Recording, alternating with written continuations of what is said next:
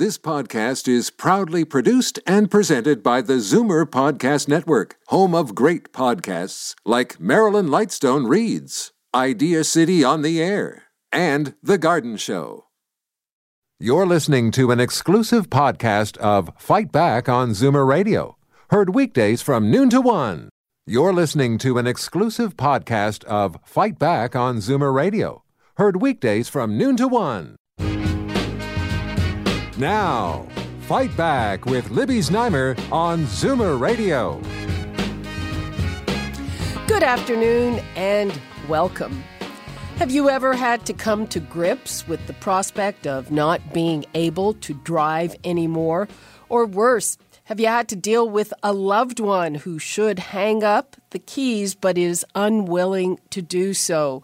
It is a hugely tough transition, a hugely difficult conversation for family members to have, and now a new study from the Conference Board of Canada suggests that a lack of alternatives is inducing some Zoomers to keep driving even if it is no longer safe. The study also highlighted what anyone who has looked into this knows, that there are few alternatives to driving for anyone who wants to maintain their independence and their mobility. I'd like to know what you think and what your experience is. The numbers to call, 416-360-0740 or toll-free 1-866-740-4740. And right now, let's go to the study author, Daniel Monroe. He's the Associate Director of Public Policy for the Conference Board of Canada. Hello, Daniel. Hi, Libby. How are you? Fine. How are you? I'm great. Well, what was the most startling thing that you found? Well, the most startling thing that we found as part of this research, for me in any case, was a number of seniors who continue to drive even when they have some kind of physical or mental impairment. So we found, for example, that 1 in 10 seniors, roughly 1 in 10 seniors with a significant vision impairment, a self-reported significant vision impairment, 1 in 10 continue to drive. And we found that 1 in 5 seniors who have been diagnosed with Alzheimer's or dementia continue to drive. And that, for me, was rather striking.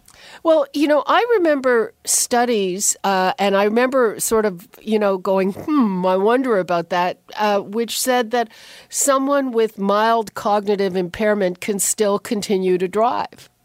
That's right. And we do have some numbers on that as well. So a number of people who have sort of mild vision impairments, well, like myself, for example, we continue to drive. And people with mild dementia or mild cognitive impairments continue to drive. And for the most part, they're fine. No different than anyone else in the population. Driving requires a certain level of capacity, and they seem to be fine to do that. In these two cases, these are people who have a significant vision impairment, so bordering on being blind, or a significant cognitive impairment, such that they get confused performing very simple day-to-day tasks. So the fact that the people with these sorts of significant impairments are continuing to drive is concerning. So where did it come in that the reason or the alleged reason is that there aren't a lot of alternatives? Right. Well, I mean, so the structure of the problem is this, and it's quite a dilemma. So as you know, we have an aging population, right, and we have a largely car-dependent population. And as that largely car-dependent population reaches those ages where physical and mental capacities begin to decline, and I should say that, there's obviously no cutoff age. There's no, easy way to pick an age at which people are fine and not fine. Because depends on the person. Yeah, it depends on the person. Could start at 17, could start at 101, like my neighbor, for example. So we have, nevertheless, a largely car-dependent population. As a group, seniors and primarily older seniors tend to have more likelihood of cognitive and physical decline, which makes it less safe for them to drive. The problem is that they're told or recognize that it's not safe for them to drive, think about giving up the car keys, but find that the alternative modes of transportation, like public transit, accessible transit, and these sorts of things, simply aren't there for them, at least as much as they need them to be there to get to the places that they want to go. So this puts them in a bit of a dilemma, right? they either have to continue driving with declining capacity, or they have to give up traveling to some of the places that they want to go, which, as we know, can be bad for health and quality of life. Absolutely bad for health and quality of life. What about, I know people who have said, okay, I am going to drive on city streets in daylight, but I'm not going to do any more highway driving, and I'm not going to be driving at night. Right, and we see this as well. And this is, from one study, part of the reason why it seems that seniors tend to have more accidents than other age groups. It's because those accidents are more likely to happen at those intersections on city streets, rather than on, freeways where all the traffic is driving quickly, but nevertheless in sort of one direction with few distractions and few impediments. So the fact that seniors change their driving behavior actually contributes to the likelihood that they will be in an accident relative to other groups who don't do these sorts of things. But that's really just for most people, that's really just a short-term fix, if it's a fix at all. What's really missing are those alternatives to get around. Has there been any kind of study done, or has anyone looked at the impact of Uber, which I guess is cheaper than taxis? Anything like that? There hasn't, to my knowledge, there hasn't been a great deal of research on that. So, it's theoretically possible that automated vehicles or driverless vehicles, whatever you want to call them, can begin to be one of these alternatives. And I think, and we think at the board, that that's something that we should certainly look into. The challenge there is that we're still talking, at minimum 5 to 10 years out before it would emerge as a real sustainable alternative. In the meantime, there are some options that we have that we're just not providing in ways that we probably could. Public transit with better schedules to match the needs of seniors rather than the sort of the conventional 9-to-5 working population. Accessible transit, specialized transit services for people with disabilities or other impairments in getting around, is not provided very well, especially in rural and remote communities. Yep. So these are the things that are already around, that if we provided a bit more richly, would begin to pick up some of the problem. And also safer walking. Yes, absolutely. One of the great alternatives to getting around, if your neighborhood is properly designed, is to walk, because not only do you get to where you need to go, but you also get a little bit of exercise as well. But as we know, some communities just aren't well designed for walking or cycling. A number of seniors, like to cycle to the places that they need to be. In my neighborhood, for example, it's not too difficult to walk around. The sidewalks are relatively wide, and the intersections are not too large, but in parts in and around Toronto, you have intersections where an individual would have to cross 7 or 8 lanes of traffic in a very short period of time in order to get where they want to go. And if the reason why you're walking is because driving is not really an option physically or mentally, those intersections aren't going to help either. Okay, Daniel, let's take a call from Donna in Pickering. Hello, Donna. Hello, Libby. How are you? I'm very well, thank you. How are you? I'm fine. I'm calling with regard to the problem seniors have. Back in 95, my mother, who was handicapped, relied on Wheel-Trans. Right. And she lived in Toronto. And Wheel-Trans, she'd make an arrangement to go to a doctor's appointment. She didn't use it for nothing. They would take her, but they wouldn't be able to bring her home. She could not walk, and I think that's ridiculous. And I understand that it still happens today, which is 20-odd years later, that they will take you somewhere but won't be able to bring you home, or vice versa. I think it depends on the schedule, but True, yeah. But why would they say that to somebody who... It doesn't make sense, and at the time I found it very... My mother was a very independent person and hated to give up things. Mm-hmm. And then that's kind of like throwing it back in your face that we can get you there, but we can't get you home. Daniel, what do you have to say about, you're talking about the lack of availability of something like Wheel-Trans? Right. Well, the scheduling issues for something like Wheel-Trans or accessible and specialized transit services, they persist. So we took a look at what was available in Ontario, And it turns out, so two issues. One is that only 1/4 of roughly 450 municipalities in the province even have some kind of accessible or specialized transit service. So there's a gap right there. Right. But speaking to Donna's issue more directly, is that a closer study of 73 systems in the province showed that almost all of them had at least 50 seniors registered per vehicle in the jurisdiction, which means that scheduling a ride can be extraordinarily difficult because of that ratio.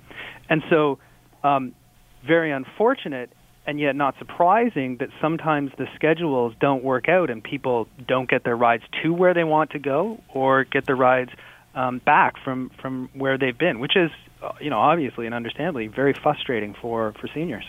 The other thing that we ran into was you couldn't go from Toronto to Durham or Durham to Toronto on the same vehicle.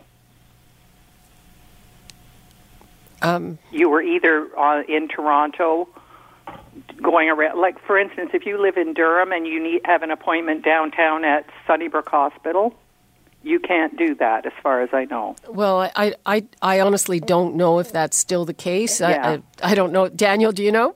That I have no idea. Okay, well, maybe another caller will call in because you are talking about your experience quite a while ago. And today, too, I know a person now who relies on wheel-trans. They can't drive, and they walk wherever they can with their walker, but when they have appointments for doctors, it's really a problem. Yeah, I mean, we need more of these services, and maybe we need some different kinds of alternatives. Oh, and if I can, sorry, I'm saying too much here, but when you recommend things like Uber and things, some of these people are on single low incomes. I know. And it might be something that's outside their budget. Well, yeah, some, but obviously some are not. True. And some are not. So, if we can't afford to provide it for everyone, then, at some point, people who can afford to are going to have to think about different arrangements. Exactly. User pay. Exactly. I agree 100%. Okay. Thank you very much for your call, Donna. Thank you for my time. Thank you. Okay. Bye-bye. Bye-bye. Let's go to Bob in Brampton. Hello, Bob. Hello. Go ahead, you're on the air. What I wanted to ask about, my aunt is 91, and her doctor chose to give her an in-office competency test. Right. And she didn't do good on the drawing part because she's 91 and she has a grade 8 education. Right. But she did very good on the memory part. So he said, for now you can drive. But then we got a letter from the MTO saying she had to take a skills testing exam at a skills center, which was 3 hours. It cost $500. $500? Yes, and she failed, and they took her on the freeway, which she never drives. And they would drive by gas stations, say later to her, how much was the price of gas at that gas station back there? So she failed, and now she can't drive. My question is, was this fair? And is there anything we can do, or is her license just gone? I'm assuming it was fair. People over 80 have to take tests every other year, every 2 years. And I don't know what you said where she didn't do well on the drawing test, but one of the tests for dementia involves the drawing of clocks. Yes. And if that's what she didn't do well on, then maybe she has some dementia that you aren't aware of. Yes, I'm just asking for an opinion. She always passes her test at the license office at Orangeville, no problem. But I felt the doctor went a little overboard in giving her this competency test, and his reasoning was my aunt repeats herself quite a bit. Well, he probably, that's a doctor's discretion. I don't know what Daniel has to say. There's no way I can make a comment on it, whether it was fair or not being there, not knowing the people involved. But you have to assume that the doctor had a reason for doing it. When I go to the license office, I'm an AZ driver and I have to take regular tests. I see people walking in and I just look at them and I say, you shouldn't be driving. My aunt walks well, she has control, she balances her checkbook, looks after her house, shops, all these things. And yet at the license office, some other doctor is letting these people drive that can barely walk, and I just wonder how that is. Okay, well, I honestly, Daniel, do you have any answer for him? Well, so a couple thoughts. One is that we've in the literature that we took a look at, we read repeatedly that the doctors themselves find that this process, the driver cessation process, is very difficult for them, that they lack the kind of guidance that they'd really like to have to do this well, and that they are put in this position of having to make these decisions. So I don't know whether that particular decision was fair. I don't know whether the decision at the ministry through the test was fair. But I do sympathize with Bob's frustration, the frustration of his aunt. One of the things that we find is that these are such difficult issues because our sense of freedom and autonomy, our ability to get to places, is so tied up with driving that when we're told, or even when there's a risk that we might be told that we can't drive, that becomes a very emotional and difficult time and difficult thing to sort through. So I can't speak to whether or not things were fair in your aunt's case, Bob, but I certainly do sympathize with the level of frustration that the two of you might have. Okay. Well, Bob, thank you very much for your call. We're going to have to take a quick break now, but we are going to come back with more of your calls and more from Daniel Monroe on this very important subject. Before we go to break, the numbers again, 416-360-0740 or toll-free 1-866-740-4740, and we'll be right back. You're listening to an exclusive podcast of Fight Back on Zoomer Radio. Heard weekdays from noon to 1. Fight Back with Libby Znaimer on Zoomer Radio. Welcome back. I am on the line with Daniel Monroe, the author of a study from the Conference Board of Canada, which says that many Zoomers keep driving even if it's no longer safe because there is not much in the way of alternatives. And, of course, getting around is the key to your social life, which is one of the most important things for your health. We have a lot of callers waiting, so let's get right to it. George in Orangeville. Hello, George. Hello. I'll turn the radio off. Please. Just a second. Yes. Okay. The major point I want to make is that this process of the doctors or opticians or other people of that kind to identify people that perhaps need testing, that is fine in itself. But once the doctor has identified somebody, in my opinion, because of the experience of a friend of mine, the next stage of it should go over to the Ministry of Transport. They know more about driving than doctors ever will. And my friend has found that the paperwork that ensues after the license has been suspended is enormous. And frankly, I don't think the doctors want that paperwork. It's a frustration for them. Is your friend the doctor, the person who had...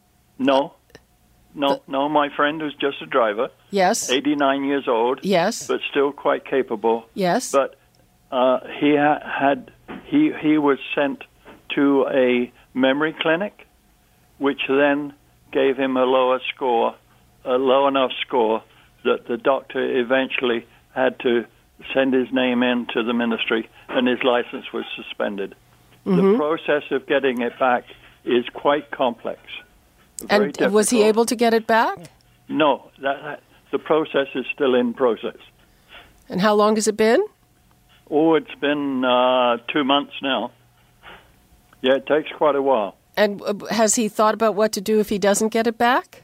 Well, you have to rely on local buses, which only operate from about 8 o'clock in the morning to 6 o'clock at night. After that, you're dead as a dodo, other than a taxi. And in this area, taxi services, I'm sorry to say, are pretty bad.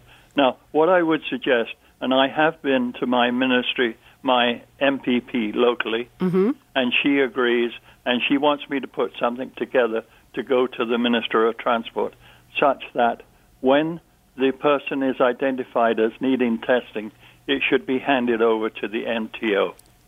Okay. Now, the idea there is that the MTO should then handle it.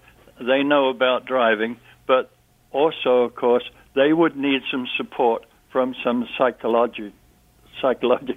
geriatric people to help them. But I'm sure that overall, that probably is cheaper than dealing through the doctor's office, because once there, my friend got involved with all kinds of nurses and such like that, handled this and handled that, and you don't know what's going on. It's a very frustrating experience. I'm sure it is. Thanks for your call, George. Now, can I offer one other? Let's go to Sandra in Milton. Hi, Sandra. Hi, Libby and Daniel. I'm calling in response to the lady that called a few calls ago about the wheel-trans service. My mother is 95, right, and she's been using wheel-trans for the last, 3 or 4 years, maybe 5 now. What she does, and there's never been a problem, at the time of booking her outbound trip, which is normally in Toronto, within Toronto, she can book again at the same time for the return trip home. Now, she is a very flexible person, and she books, maybe 15 or 20 minutes or half an hour before her schedule when she really wants to be picked up, and the same for the part where she returns home. If she's at the doctor's office and she's finished earlier, she knows that she will wait perhaps for another half hour for the return. Not the same driver, not the same cab, but that's how that is working right now.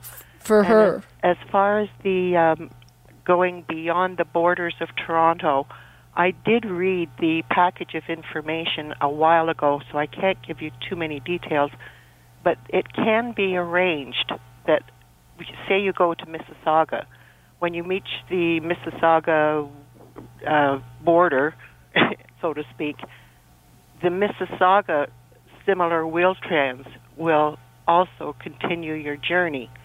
But I don't know, can't remember who coordinates this, whether she would have had to. She's never used it. But whether it's between the wheel-trans in Toronto connecting with the wheel-trans or whatever they call it in Mississauga. Yeah, well, it's to make a connection. It's pretty complicated, I guess, is the point. I don't know. But Thanks. It was all laid out in the information that Wheel-Trans sent her when she first applied and got the deal. And she finds it she's never driven, so up until her early 90s, she was quite willing to walk to a bus but complications have happened, and she gets out to Milton on the GO bus. So, yeah. Okay. Thanks very much. You're welcome. Bye-bye. Bye. Okay, we've got Joan in Burlington. Hello, Joan. Hi. My husband was driving until he was 92 years old. Yeah. And it got to the point where we would go somewhere and you say, which way do I go? Where am I going? So my daughter reported it to his eye doctor, and he subsequently had his license taken away from him. Yep. I stopped driving about that time simply because, let's face it, as you get older, your eyesight goes, or is beginning to go, your reflexes are not as sharp.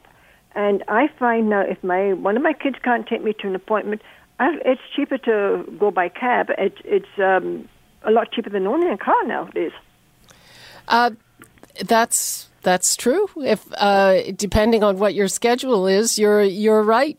A lot of people are finding that it's cheaper than owning a car, but I guess people don't necessarily think about it that way. Mm-hmm. Well, I must think of the insurance a year.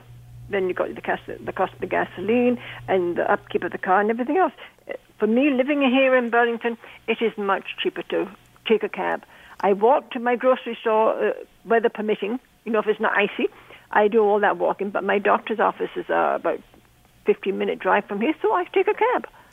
You know what? That's a very interesting perspective, and I hope that people are listening. They take into account the cost of owning and operating a car, and it can be cheaper to take a taxi or to take an Uber. Joan, thank you very much for that. Incidentally, I have an account with the cab company, and I get a 10% discount.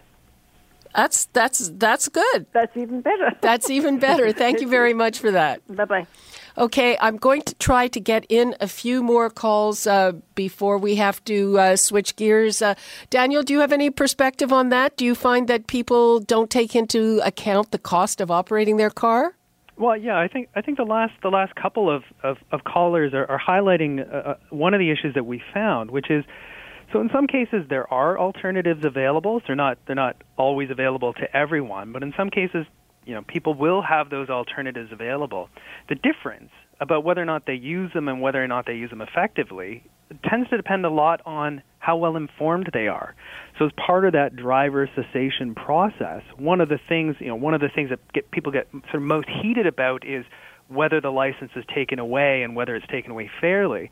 But what we hear less about, but which is no less important, is actually helping people understand what options are available, how to use them, and what makes sense. And we see, in fact, that people who throughout their lives, like Joan, who have familiarity with using a bus or taking taxis, they have a much easier time when they give up driving. Because yeah, exactly. It's a mindset, because when you drive your own car, you go where you want when you want. You don't have to make arrangements. Right. Okay, let's try to pack in another couple of calls. We've got Natalie in Mississauga. Hello, Natalie. Hi, Libby. I just wanted to share a few stories. I recently lost my grandmother and my great-uncle, who lived to be more than 90, and both of them maintained their licenses until they were well into their 90s. And my personal feeling, because I drove with them both around that time, is that they had no business having their license. Yet, like you said, after a certain age, they have to go back and get tested.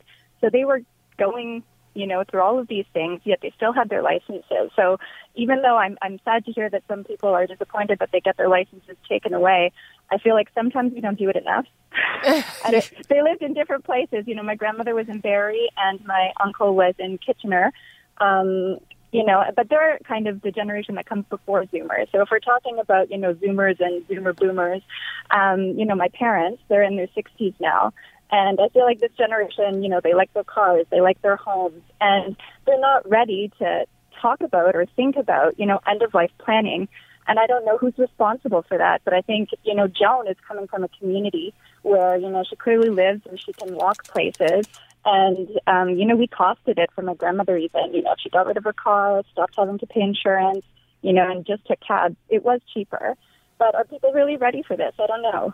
You don't want to be in your 70s or 80s, have your license taken away, and not be prepared for life without a car. So when should you start thinking about it? Well, that's a good point, planning for it. I think that's a good point that also if you add up some of the costs of owning a car, it's going to be the same as taking a cab or taking your Uber, and that's in your budget. But I think also when you're talking about the generation before boomers, they would look at a taxi as some kind of, wild luxury.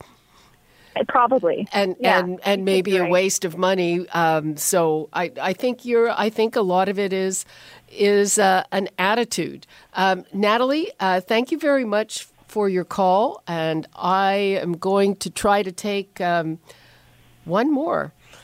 Thanks a lot, Natalie. Okay, thank you. Have a good day. Bye-bye. You too. Okay, Tulip in Toronto. Hi, Tulip. Hi, how are you?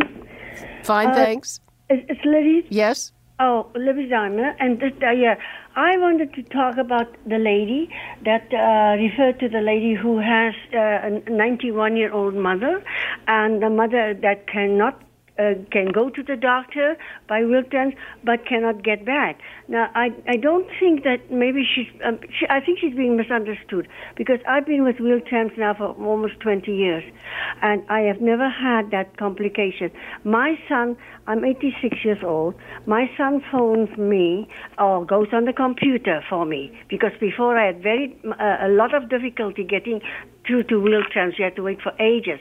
But since my son has been going on the computer, he would book for me to go to the doctor, and he'll book what time I have to be there and what time he would like to be back. And they never once did they refuse to bring me back. They would send, of course, a different cab to bring me back. But I even go do my shopping. I can book for 2-3 hours, as long as I want to. But I think wheelchairs is being misunderstood by that lady. Okay, you know what? Thank you for bringing that up, and thanks for your call, Tulip. And just to wrap up with Daniel, bye-bye, Tulip. Goodbye. I think that maybe, you brought up a very good point, and that is that people aren't completely aware of their alternatives and how to use them. And Tulip was saying that her son books it online, so some people might need help booking it properly. What's your take on that? Well, I think that's absolutely right. I mean, as I said, the one issue is having alternatives available. The other issue is actually learning how to use them or having somebody help you to use them. Just to add on to that, though, I mean, there's one thing that you sort of alluded to throughout, this sort of mindset issue. Even as we talk about the alternatives, whether it's public transit or accessible transit or something like that, we still have to confront the fact that people who are giving up driving, they're really losing this opportunity to just get up and go whenever they want, right? It is one thing to be able to book, an accessible service or something like that, or to talk to a family member and ask if they can take you somewhere. But there is that real loss of autonomy that comes with giving up driving. Sometimes people just want to drive for the sake of driving or go when they want to go. And I don't know what the answer is to that, but recognizing that there is that loss of autonomy involved, there is that sense of loss of freedom, should make us more sensitive about the conversations that we have to have about this process. Okay.